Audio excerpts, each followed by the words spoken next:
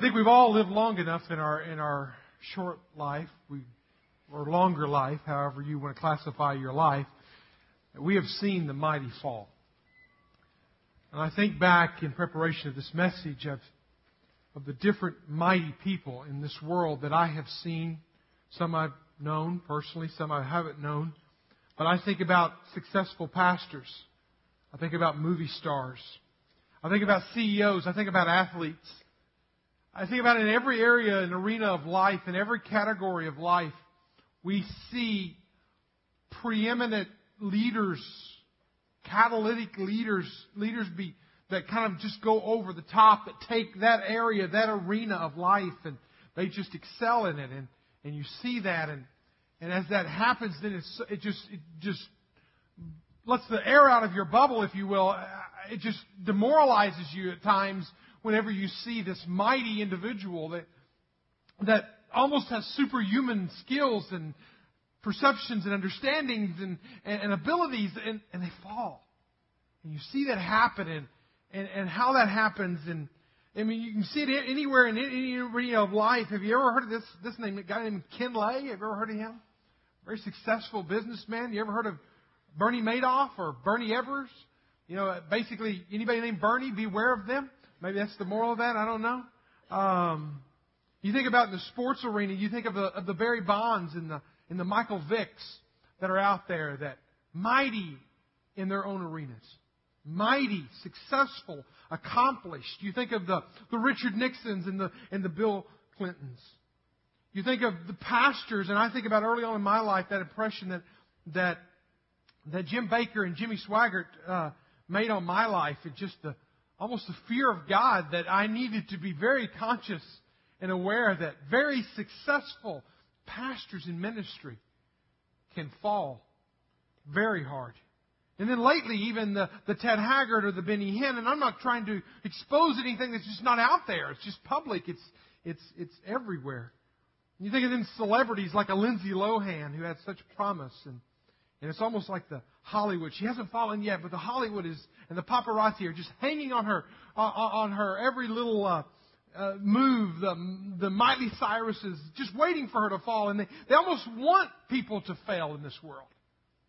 Because I don't know if it humanizes them, or it exalts them, or it makes them feel better. But some people in this world, they go up like rockets with such power and such might and such influence.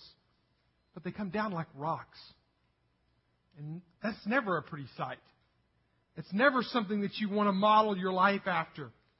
And I think as we go into this series of messages, kind of this mini-series in between, this radical series, you're going to see some radical elements involved in this. But the radical thought is definitely a part of where we're going. And hopefully you picked up your book and you started reading it and all that kind of stuff. We're going to come back, have an entire series on that. But kind of as we go into our Global Leadership Summit, I just felt a real major urge to look at leadership. And this is not, again, every area of our lives there's leadership. Every arena of our life there's leaders, and then there are followers. And I want to be a leader, and I want you to be a leader, whatever arena of life that you are in. But as you look at life out there, it says we live in a day when character it seems to be in high demand but in short supply. There's just kind of a missing element out there, and we just kind of roll with it. We kind of go with it. We kind of adjust to it. But Business Weekly did a survey of CFOs, Chief Financial Officers, and of a number of leading companies, and they asked them if the CEO, the Chief Executive Officer, had ever asked them to do something illegal that would be considered fraud. This is out of Business Weekly, not out of some Sunday School Quarterly. It said this: 53% said yes. That their boss had encouraged them to do something that would be fraudulent, that would send them to jail, and maybe even their boss to jail. And I think about that one and every other CEO out there of leading companies would be doing that. And you think about even the big companies, you think about the smaller companies, and character, high demand, but short supply. Os Guinness says it like this. He says, talk of character is neither a pious cliche nor a luxury topic. that is irrelevant in a day of deadlines and bottom lines.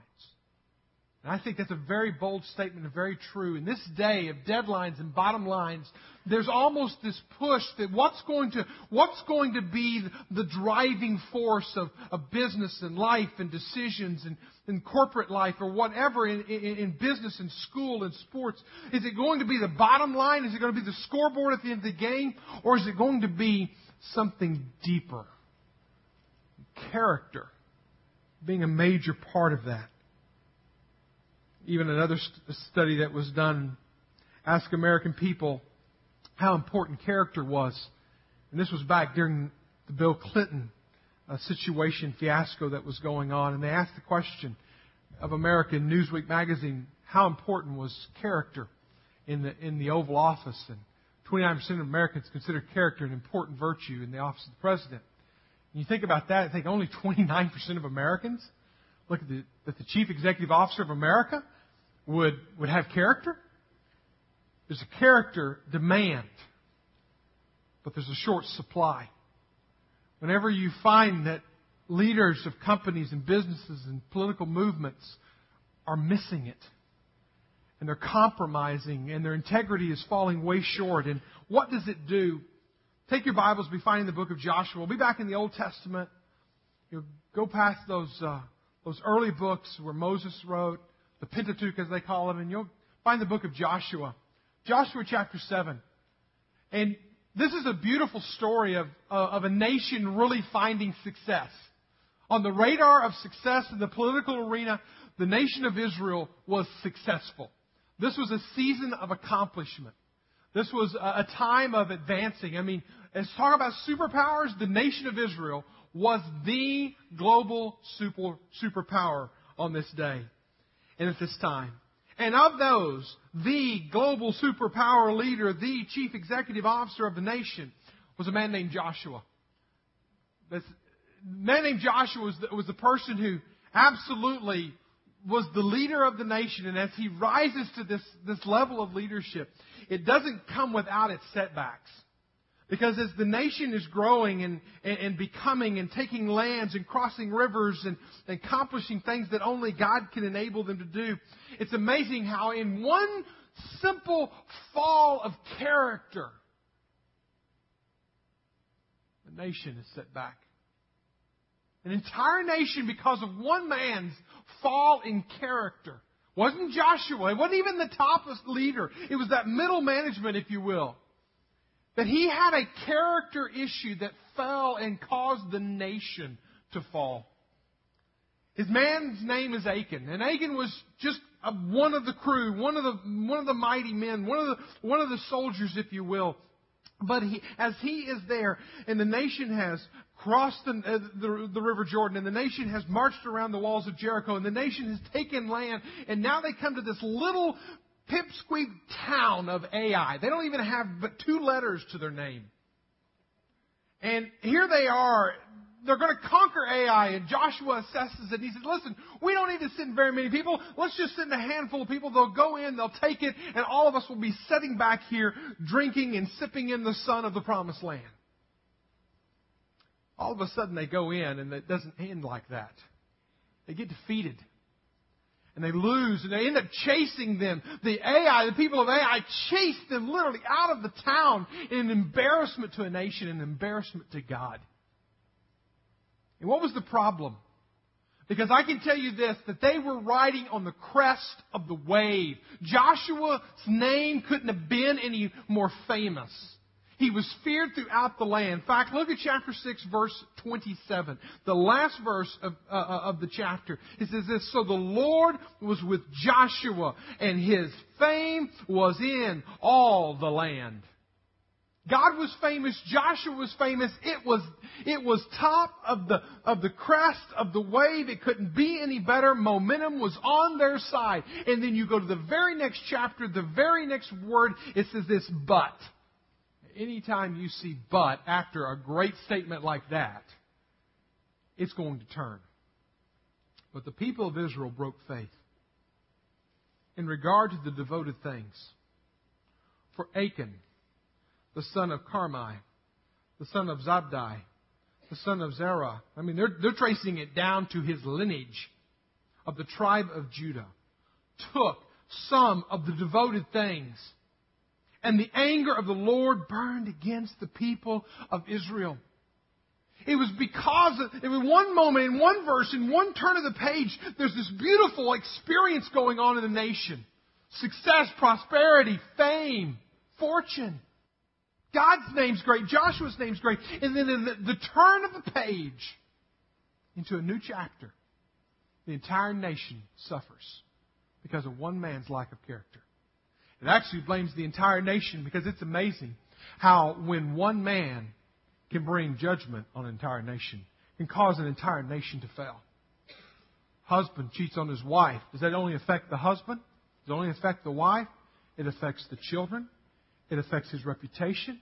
It affects any tentacles of where he is and what he's been doing. And it's amazing how one decision of a great, mighty leader can ruin an entire nation, business, company, team, or whatever. But when you look at this passage and you see this, we've got to understand deeper how important character is to God versus character in a culture where 29% of Americans say our chief executive officer doesn't have to have character. And we need to understand that we are out of kilter in this area. We're out of balance in this area. In our day and age, man says sin is an accident, but God says it's an abomination. Man says it's a blunder, but God says it's blindness. Man says it's the circumstances. God says it's a choice. Man says it's a defect. God says it's a disease. Man says it's an error. God says it's enmity. Man says it's a fascination. God says it's folly. Man says it's trifle. God says it's tragedy. Man says it's weakness. God calls it a wickedness. How do we view the way we live our lives? What happens with this nation as they fall? Is it all washed up? Do we close the chapter on the book of on the nation of Israel and they fail? No. What they do is they pick themselves up, they deal with it from God's perspective, and they deal with the character issue. And so as you are looking at your life, as you're looking at your business, your team, your organization, as you're looking at your own leadership, how do you deal with a character crisis? And I want us to deal with it according to the way Joshua models for us the way to deal with character crisis. And you may not be in a compromising character situation right now, but in this fallen world, you will be. And so think about it. Jot down these 3 things. 3 ways to confront character flaws. Number 1, pinpoint the problem. Pinpoint the problem. Don't whitewash it. Don't cover it over. Don't excuse it. Don't rationalize it out. If you remember last week when we talked about the whole idea of radical, and we talked about in the very first quote in the whole idea of radical, and we said that the Hirsch couple, Deborah and Alan Hirsch, said this, that it's a relentless evaluation of life's priorities and concerns. What I have to do and what you have to do, what we have to do together is if we're going to deal with character, we're going to have to look at it boldly and upfront and personal. Pinpoint the problem. Get in there with a scrutinizing kind of way. Now, how do you scrutinize yourself? And how do you scrutinize character? And how do you get real bold in the face of it? You got to get dirty. And you got to be willing to get God in on the examination part. Because here's the problem. When we're examining somebody else's character, we are really quick and we are really good at pointing out somebody else's character flaws. But when it comes to looking into ourselves and our own heart and our own character and our own life, we are pretty lazy about that. So you got to do kind of what David did. David did this, and we all know his own ups and downs and all, but he was a man. The only man in Scripture is known as a man after God's own heart. But this is what it says in Psalm 139, verse 23 and 24. It says, "Search me, O God, and know my heart. Go inside of me, God. Please go inside the depths of my being. Go inside my very spiritual being. Go inside where I am and search it out, God. I need your help. Search my heart, oh God. Test me Know my anxious thoughts. Even go into my head, God, and go in there and check my decisions. Test them. Point out in my life when I am making decisions with rationalization, when I'm making decisions with justification, when I am doing things, God, that are not on the up and up, but I have justified it in my own heart and my own mind. Search me, O God, and know my heart. Test me and know my anxious thoughts. See if there is any offensive way. Where am I going? What am I doing? What's it about? See, sometimes we look at our life and we say, I don't drink, smoke, chew, or run with those who do. And we think, I'm okay. We haven't allowed God to go in and check our heart. We haven't allowed God to go in and test our minds. Then it comes to our ways. Then it comes to how we live. Then it comes down to the living it out. And lead me in the way everlasting. See, we trust our hearts too much, I'm afraid. And our hearts can lead us deadly astray if we haven't thoroughly examined them. Jeremiah said in Jeremiah 17, 9 and 10, it says, the heart is deceitful above all things, beyond cure. Who can understand it? Now, what a statement. Our hearts are deceitful. Now, we'd like to think that our hearts are just pure and simple, and if we can just come back to self-actualization, that we will be a good person in the end. And the reality is that that's just not true.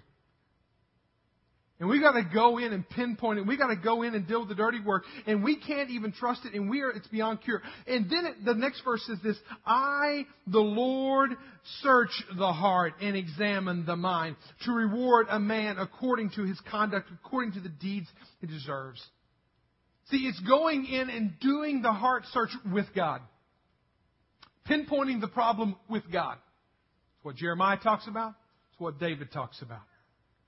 It's getting God in on it. In chapter 7 of Joshua, look down at verse 19. Because what they do in verse 19 is they begin to isolate the problem. They go person by person.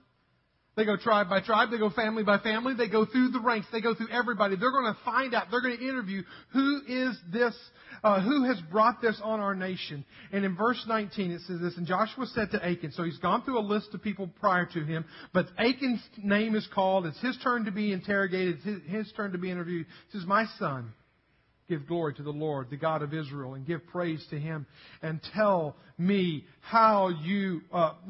what you have done. Do not hide it from me. And Achan answered Joshua and said, truly, I've sinned.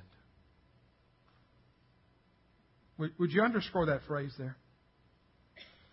I have sinned against the Lord God of Israel. And this is what I did. I mean, he spells it out. He names it. I don't know what was going on in Achan's tent at night. I don't know what Achan was thinking about whenever he was on guard.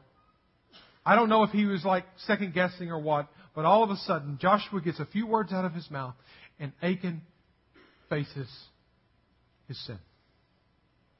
He says, when I saw, was among the spoil, the beautiful cloak of Shinar and the 200 shekels of silver and the bar of gold and weighing 50 shekels, and then I coveted them and I took them and see that they're hidden in the earth inside my tent with the silver underneath. He spells it out. He hid them. See, there are private places of our own life. Listen, everyone in this room has private places that you don't even maybe even let your wife go or your husband go. In those private places of your life, maybe only you know what's going on there on earth. But really, God knows what's going on there. He hid this spoil that he had taken from Jericho. He had hid that in his tent. He had buried it under it. There's 3 subtle steps to sin, and you've got to be so abundantly aware of them. As he sat here and confesses himself, you see them in these verses. You jot them down real quickly. Number 1 is that the senses are engaged. He said, I saw. What did he see? He saw this beautiful treasure. He saw silver. He saw Babylonian garments. And he saw they were rare and ornate. He saw all these beautiful things. And all of a sudden, he took them. Hey, all of a sudden, he saw them. And as he's seeing them, and what happens is there's this 4 primary things that happen when sin comes into play here. 4 categories of sin is silver, self, slothfulness, and sex. That's what happens. Any of these areas, we see them. What happened when we were children and we used to pray, we used to sing that little song, "Oh, be careful, little eyes, what you see.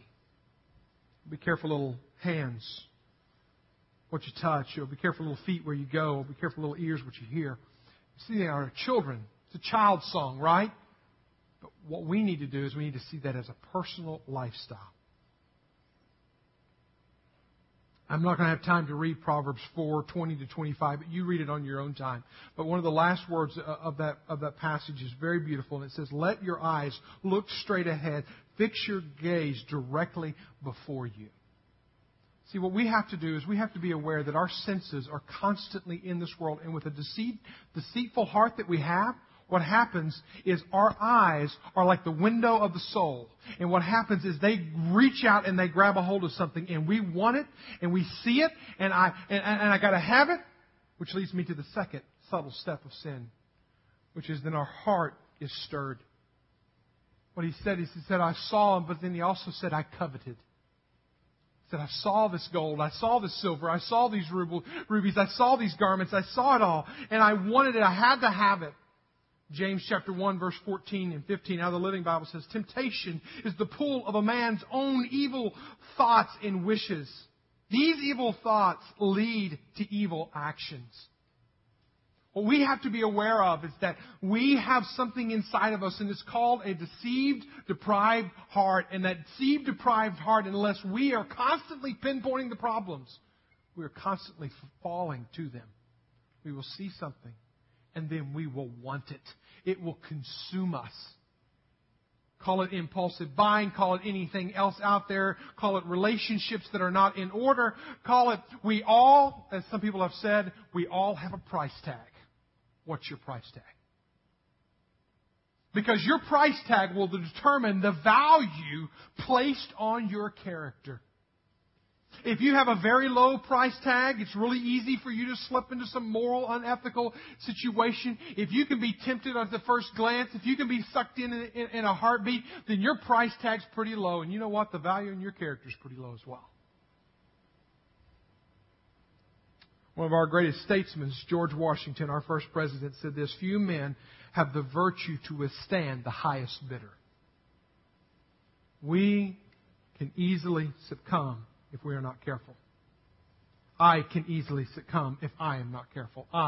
The Bible says, "Let him who thinks he stands take heed lest he fall." The person who thinks he's got it whipped and figured out, get ready. You're about to fall on your face. Number 3, what happens in this subtle slipping into sin? He saw, he coveted, he took. The hands take action. He got in there and he took it. And whatever that means, for each one of us, we have to be very aware.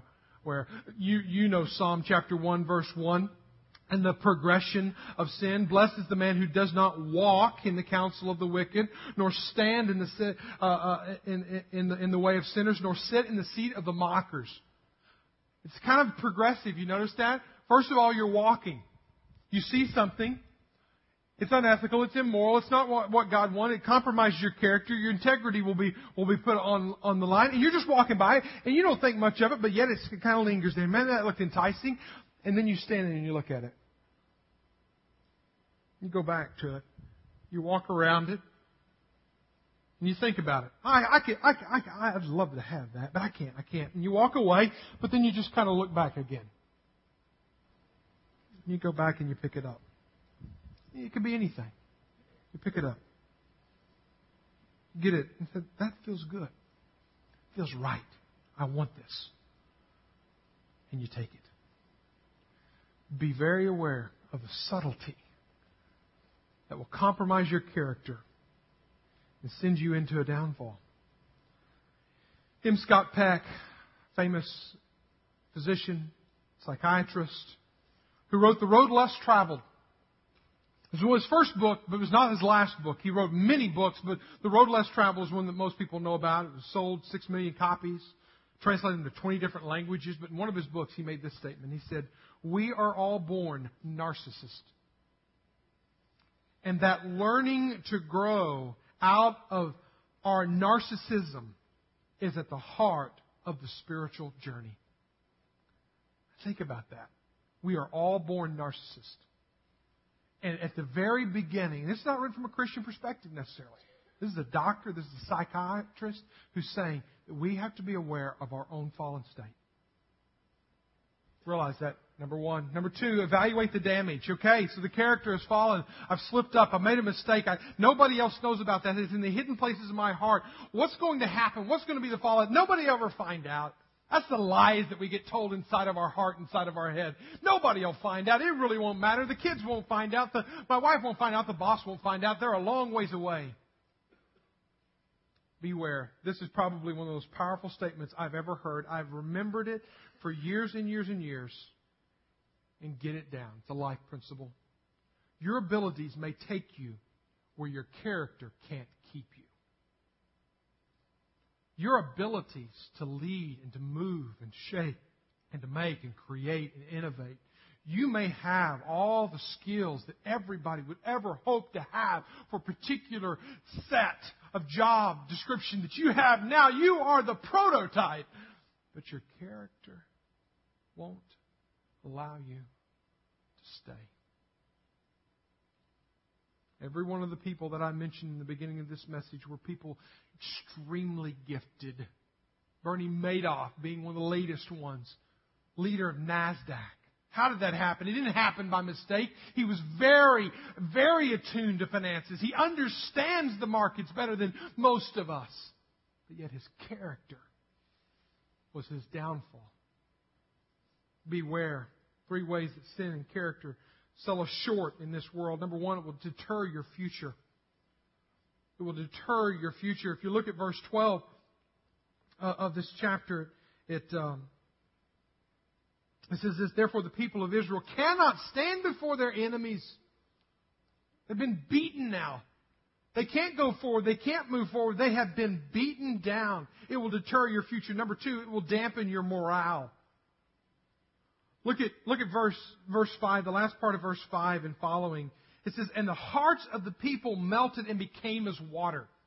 You talk about a morale problem in the camp now. They went from fame and fortune and to success to now their hearts were not even solid. Then Joshua tore his clothes and fell to the earth in his face before the ark of the Lord until the evening. He and the elders of Israel, and they put dust in their heads. Now this is how morale sunken they were. And Joshua said, alas, O Lord God, why have you brought this people over the Jordan at all? To give us in the hands of the Amorites to destroy us? Now listen to this next statement because it is huge. Would that we had not been content to dwell beyond the Jordan. I want to stop there. That came to me on Friday afternoon. I was sitting in my office reading that passage, and I thought, wow. When your character isn't in place, second best becomes good enough. God, wouldn't it have been better for us to just be content back on the other side of the Jordan? When your character isn't in place, you sell yourself for a cheap imitation. You sell yourself looking over at the promised land instead of living in the promised land. Be very, very aware that it will dampen the morale. You know, one of the things that keeps me clean, and I tell you right now, I'm not perfect in any sense of the word. I want to emphasize the word clean. Because I do not want to stand before you or to live before you or to walk before you with unconfessed, unrepentant of, blatant sin. And it is the awareness that you have a trust level in me. There's an element of trust that you would even be here week after week. That we would be in relationship. And it is that heightened level of trust that I don't want to put on an altar. I don't want to sacrifice. It's one of the things that keeps me clean. I don't want to see my children see my name in the paper because I'm a fallen leader. I don't want to be a has-been. I don't want my children to say, second best is good enough. Ecclesiastes chapter 9, verse 18 says, one sinner destroys much good. Ecclesiastes 9:18. One sinner destroys much good.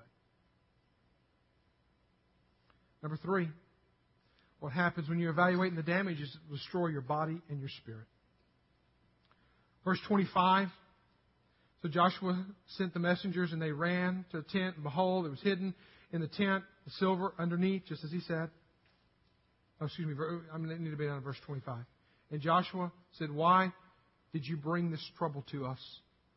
The Lord brings trouble on you today. And all Israel stoned him with stones. This is what happened to Achan. They burned them with fire and stoned them with stones. And they raised over him a great heap of stones that remains to this day. Now this is a sad story. I know it is.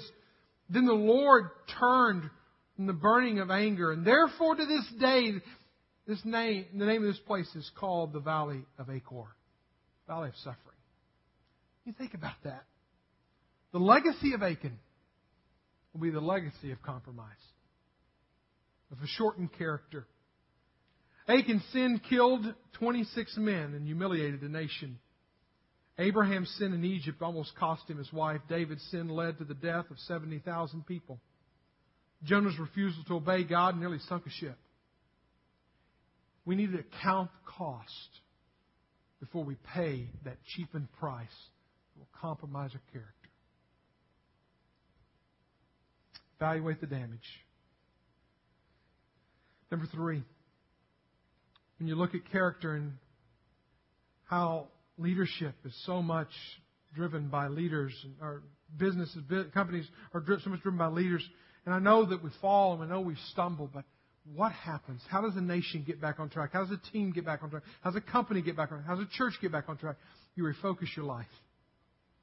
There needs to be a refocusing of our life. And you look at verse 13 and 14 and how they're going to come back around and they're going to get back on track. And here's 2 ways to refocus your life. Number 1, get up and get out. Get up and get out. If you realize that you are the one who's created the sin, or you need to get up, it says in verse 13, get up and consecrate the people and say, consecrate yourselves for tomorrow. For thus says the Lord, the God of Israel. So all of a sudden they're at this fallen state. They're at the bottom of the barrel. Their morale is gone. Everything is falling apart in their eyes. And the Lord comes in and He says, listen, get up and consecrate yourself. I say get up and get out. Get out of the sin. Get out of the mire. Get out of the filth. Get up and get your life clean. Today, don't wait. Get it right today. Don't hesitate.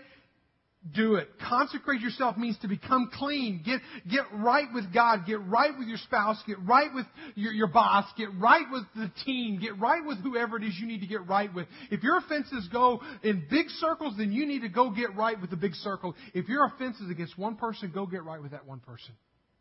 Just get right. Consecrate yourselves. A British general in the Second World War said this: we must teach our men to hate. Because what men hate, they will kill. We must teach ourselves to hate sin, to hate compromise, to hate the things that God hates. Because what we hate, we will kill.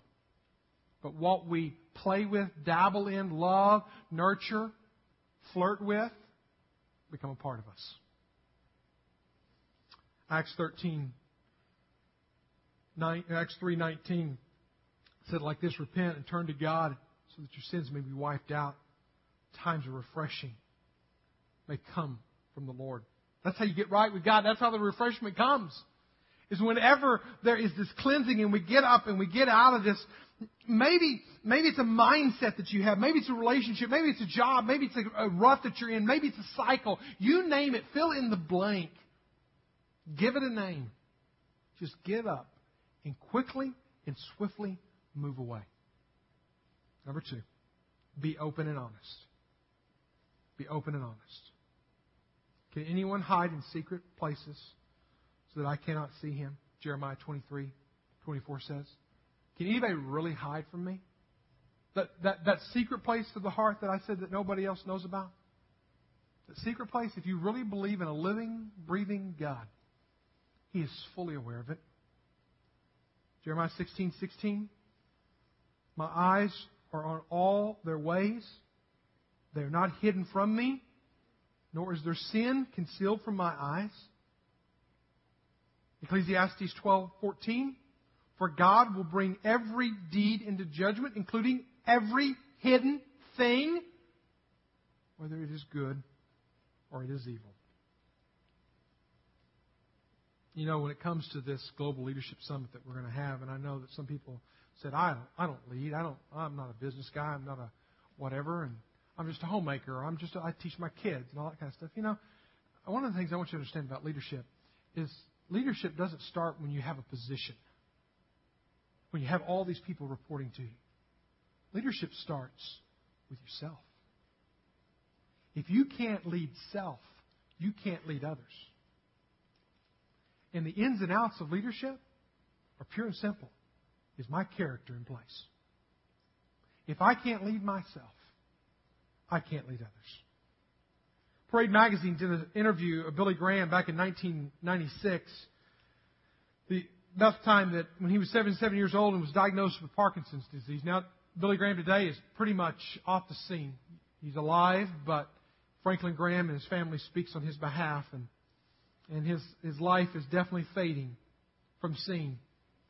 But in that Parade magazine, it said this, and I had a copy of it, and I took this quote out. It said that when the interviewer asked, what do you want to be remembered by? You think I think about Billy Graham and all the influence that he said. He says that I was faithful. What God called me to do. That I maintained my integrity in every area of my life, and that I lived what I preached. Billy Graham preached to more people on this earth than Jesus Christ did. Billy Graham was the most successful evangelist that this world has ever known. I mean, media has helped. Internet, television. Obviously, he's got his word into countries where nobody else could go. But he did not want to be known for his crusades and the tens and millions of people who came to know him. He wanted to be known for his character, for his faithfulness, for his integrity. And maybe that's why God used him so mightily. Would you bow your heads with me? Get really, really still. You may want to just bury your hands in your face in your hands. You can just sit there quietly. You can whatever. But I want to ask you a few questions as you sit there in the stillness of your own heart. I want to ask you these questions. As you think about your character,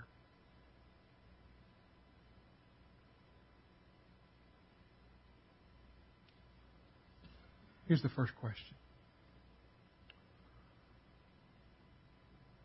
What would you be remembered for if the secrets of your life were made known? What would you be remembered for if the secrets of your life were made known? Another question. Does your private life match your public life? Another question. Is there anything hidden in your life right this minute that, if known, would damage the very witness of God, the wholeness of your business, or the reputation of your family? And, I have one more question, but as your heads are bowed, as surely as I ask these questions, if you are having things, issues, attitudes, cycles, relationships flash before you and burn in your mind and in your heart, these are the things that must be made right. One more question. Is there any area of your character that keeps you from being whole in your whole character.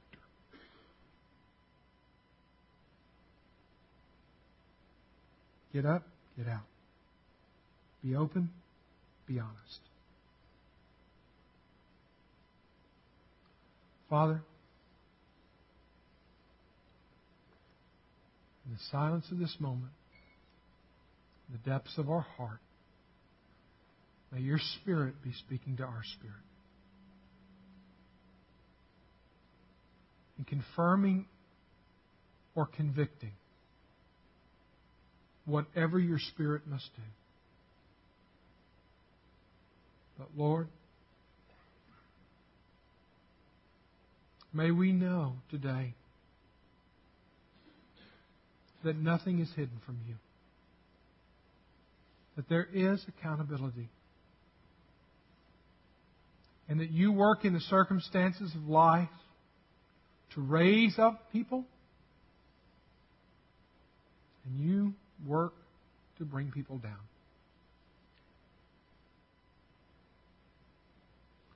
And Father, if you choose to reign on me with my life and my character intact and not everything work out the way I would like it, then so be it. But God forbid that it would be my shortage of character that I would settle, that I would be content on the other side of the Jordan when you want to take me in. If it's an attitude, if it's an action, if it's a perspective, if it's a value or a lack thereof, if it's a decision, if it's the way we handle our money, if it's the way we don't handle our money, if it's my relationship with my spouse, if it's in any area of our life, Lord, that our character is not fully, completely yours, and your beauty is being radiated through it, God forbid. And help us now to be whole with you.